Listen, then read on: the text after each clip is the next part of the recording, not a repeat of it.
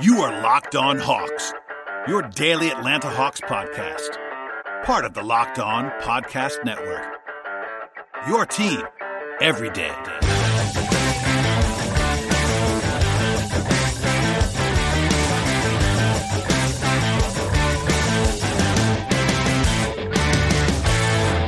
Hello, friends. Welcome to episode 804 of the Locked On Hawks podcast. I am your host, Brad Rowland, coming to you live on a Monday evening into Tuesday morning. And as a reminder for any new listeners, I am, of course, the host of this podcast. I also am the managing editor over at peachtreehoops.com. I write for Dime, etc. And we welcome you to the podcast today. Thank you, as always, for listening. On today's show, we will have some news at the top here, a couple of Hawks-related, lottery-related things. And then on the second half of the podcast, I will take a mailbag question. It's sort of an amalgamation of several questions and a little bit longer of an answer than some normal mailbag questions, but a little bit shorter show today. And it's going to be just me firing away on this Monday into Tuesday. Okay, first things first, the Hawks announced on Monday afternoon that Jami Gertz is going to be the lottery representative for Atlanta on Thursday. She has been that the last two times for Atlanta. This will be her third trip to the lottery. This time around, the lottery is going to be all virtual, so I'm not sure how that setup's going to look, but she's going to be the rep for the Hawks, of course, one of the owners of the Hawks, and former actress, et cetera, et cetera. So she's obviously a prominent face. We will hear from her as the media in advance of Thursday, but that was announced on Monday that she will be representing the Hawks on the lottery, and I wanted to pass that along to you all. From there, some actual impact when it comes to the lottery order, the non-lottery order. The Hawks and everybody else in the NBA was alerted to this today, but the league announced that the non-lottery draft order was set after Monday afternoon. I know for a long time, I've referenced the number 52 pick overall. That's 5-2 on numerous occasions on the podcast, and that's because the Hawks were sitting at 52 in the second round before the restart actually got underway. But now, after the seeding games and after the tiebreakers on Monday, the Hawks are now officially picking number 50, 5-0, overall in the second round.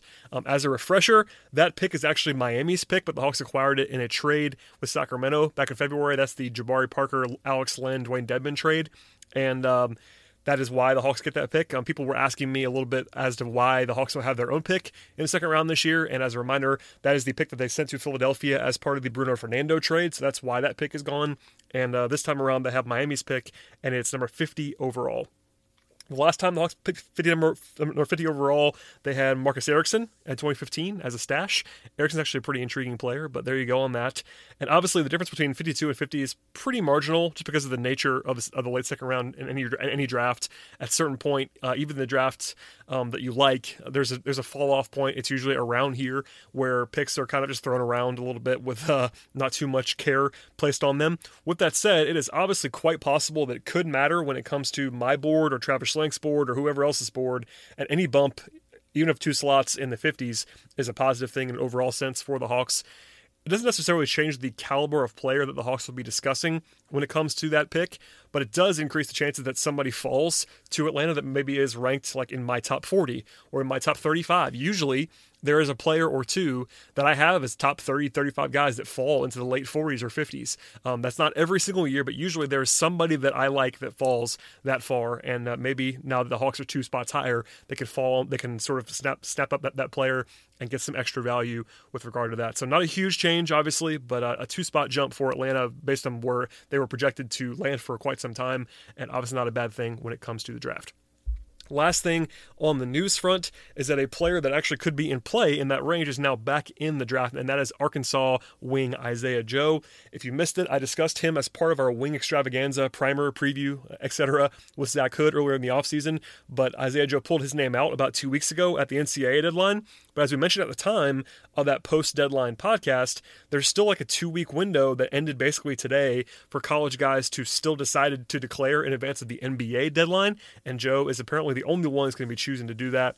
His primary appeal is his shooting by a long shot. He is a fantastic long-range shooter. He didn't shoot a great percentage this year at Arkansas, but a massive volume shooter. He's generally regarded as one of the better shooters in the 2020 draft class, and I would back that up based on what I have seen from him and also the numbers and the volume, etc. There's definitely a chance that he's available for the Hawks at 50. I'm not sure, like fit-wise, he's not perfect with his defense, etc., but I think he'd be a good value there. I'm going to have him somewhere in my top 40, maybe 45, but certainly ahead of where the Hawks pick. And in general, I'm assuming, and this is an assumption, not anything that based on intel, but Joe leaving now Could be due to him getting some positive feedback from teams when he elected to go back to back to college. Maybe teams were trying to pry him out, and that's at least possible. So I'm assuming he'll be gone by the time the Hawks pick. But as I said before, there's usually at least a player or two in my top 40 that get to the 50s, and he could be one of them, and the Hawks could snap up something like that. But I just wanted to sort of update the draft board. He is, of course, a guy playing in the SEC, so a little bit closer to home than some when it comes to the Hawks, and a pretty intriguing player based on his jump shooting. So put a circle around Isaiah Joe. He is back in the draft. Okay, without further delay, a couple of words from our sponsors today, and then we'll get to the mailbag question at the end of the podcast. But first, you want Chinese food, they want pizza, and somebody else is craving dessert. But fortunately, there's something for everybody on DoorDash. DoorDash is the app that brings you food you're craving right now, right to your door. Ordering is very easy. Open the DoorDash app, choose what you want to eat, and your food will be left safely outside your door with a new contactless delivery drop-off setting as DoorDash aims to keep communities safe. DoorDash has over 300,000 partners in the U.S., Canada, Australia, and Puerto Rico. You can support your local go-tos or choose from your favorite national restaurants. Right now, our listeners can get $5 off and zero delivery fees on their first order of $15 or more when you download the DoorDash app and enter the promo code LOCKEDONNBA. That is $5 off and zero delivery fees on your first order when you download the DoorDash app in the App Store and enter the promo code LOCKEDONNBA. Don't forget that's code LOCKEDONNBA for $5 off your first order with DoorDash. Today's show is also brought to you by the good folks at RockAuto.com. And with the increasing numbers of makes and models, it's now impossible for chain stores to stock all the car and truck parts that you need. So why would you endure often pointless or seemingly intimidating questioning and wait forever while the person behind the counter orders the same parts on the computer, choosing the parts and the brands that only the warehouse happens to carry? Instead, you have access to RockAuto.com at home or in your pocket, and it's a much, much better option. Whether it's for your classic car or your daily driver, RockAuto.com has everything you need in just a few easy clicks delivered directly to your door. Chain stores have different prices for pro mechanics and do-it-yourselfers, but at RockAuto.com, prices are the same for everybody, and they're always the lowest prices possible. The RockAuto.com catalog is also very easy to navigate. You can quickly see all the parts available for your vehicle and choose the brands, the specs, and the prices that you prefer. RockAuto.com is for everybody and does not require a membership or an account login of any kind. And best of all, prices at RockAuto.com are always reliably low and the same for pros and do-it-yourselfers, so why spend up to twice as much for the exact same parts? Go to RockAuto.com right now and see all the parts available for your car or truck, and from there, you want to write "Locked On" in their "How did you hear about us" box, so they know that we sent you to them. Amazing selection, reliably low prices, all the parts your car will ever need. RockAuto.com. And to wrap up what should be a pretty short podcast today, as we sort of an extra show, I would say, given the news, I wanted to come back and talk about the lottery stuff, but not a full-blown podcast today, and we'll obviously have more content as we get closer to the lottery and then immediately after the lottery this week. But there was a little bit of extra space, and I figured I would end the show up by tackling a frequent trade question that I've received in the last few weeks and months. Listeners to the podcast, at least regular listeners, will know that I touched on like Donovan Mitchell and Bradley Beal and Buddy Hield in similar fashion. But this time, I got a lot of questions about Ben Simmons, so I'm going to go ahead and tackle that right now with regard to Ben Simmons. As a reminder, there is no rumor right now. Again, no rumor, and anyone who says rumors is just using the word incorrectly. There are no rumors about Ben Simmons. That's not been reported anywhere, whether he's even available for Philly, much less Atlanta, so I want to put that out there now. I have no intel whatsoever on him being available at all, much less with the Hawks, etc. But people were asking, so I wanted to go ahead and answer and give you some feedback. This is entirely fake, speculation, etc. Okay. Unlike Mitchell and Beal and Hield, defensive fit would not be the problem with Ben Simmons. He is one of the 10, maybe 15 best defensive players in the entire league this season. He was that good. Obviously, he was not always that good as a prospect, but I think it's real. Simmons is switchable and talented and long and instinctual and athletic. He's very, very good defensively, and that would not be a problem in the way that the other guys would be next to Trae Young. Now, obviously, though, offensively, he is an interesting fit almost anywhere, given his skill set. And with plenty of people speculating that Philly might be pressed into doing something, his name does come up. But he's not a plug-and-play guy in his system. Obviously, there's been lots of ink spilled about Philadelphia and their fit and him and Embiid and Simmons' lack of shooting and all of this different stuff with regard to Ben Simmons. But obviously, he's a player that is interesting to build around and challenging, but also really talented, so it's kind of worth it in some respects. Salary-wise, he is expensive. That's worth pointing out. He's worth it, but he's also very expensive. He signed a 5-year, $170 million extension that hasn't even started yet. It runs through the end of the 2024-25 season. Next year, he's going to start that extension at $29 million or so, and then it rises from there. It's a lot of money, to be sure.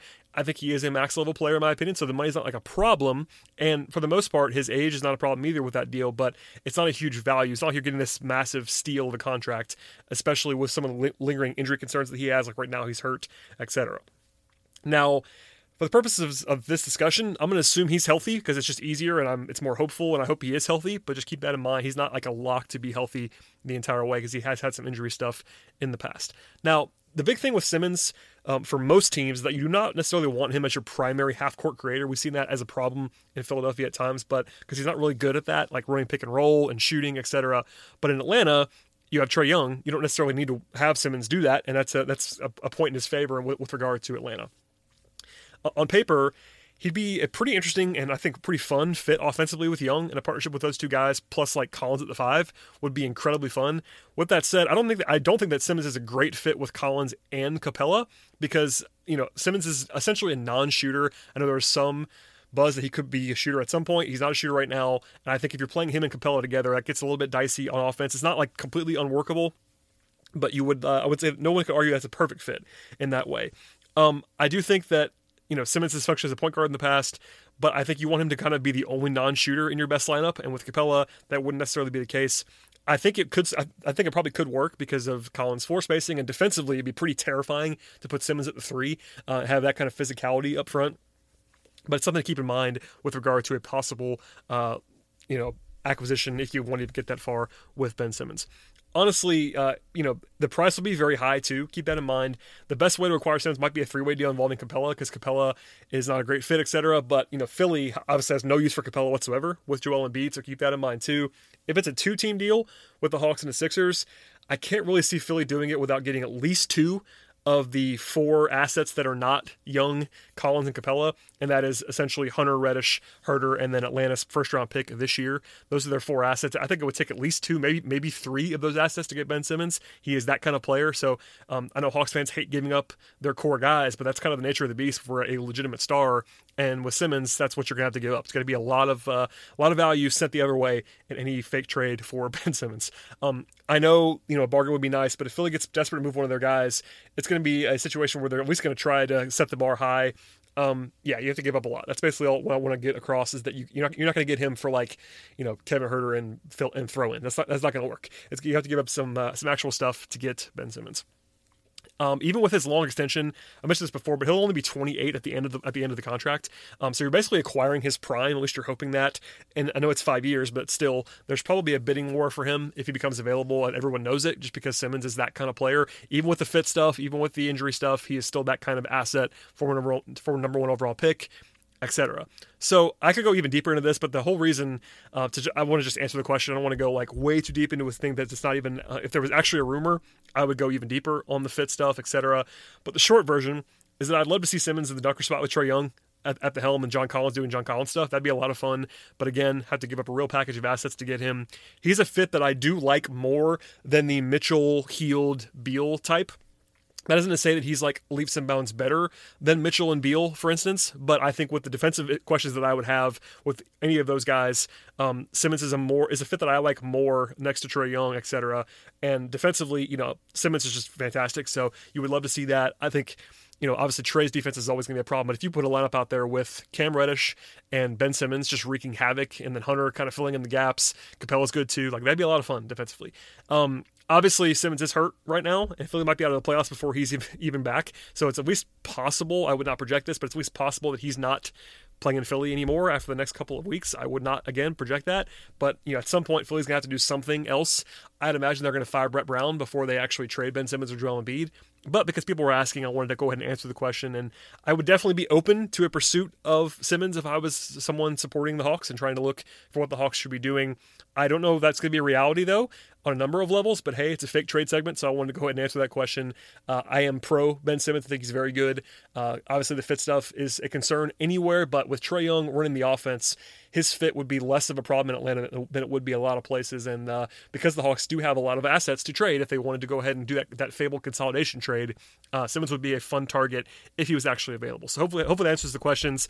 I don't want to name everybody that asked me, but there were several people in the last several weeks that at least brought that up to me in various forms, whether it be on Twitter or email, etc. And there you go on Ben Simmons. We'll see is the long and short of it. Okay.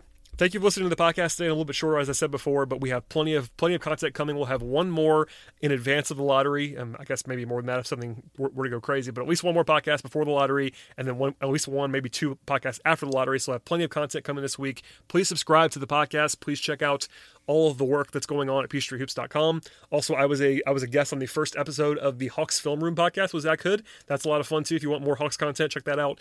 And tell a friend, listen to the podcast, subscribe to the podcast, leave 5-star feedback, etc. And we'll see you all next time.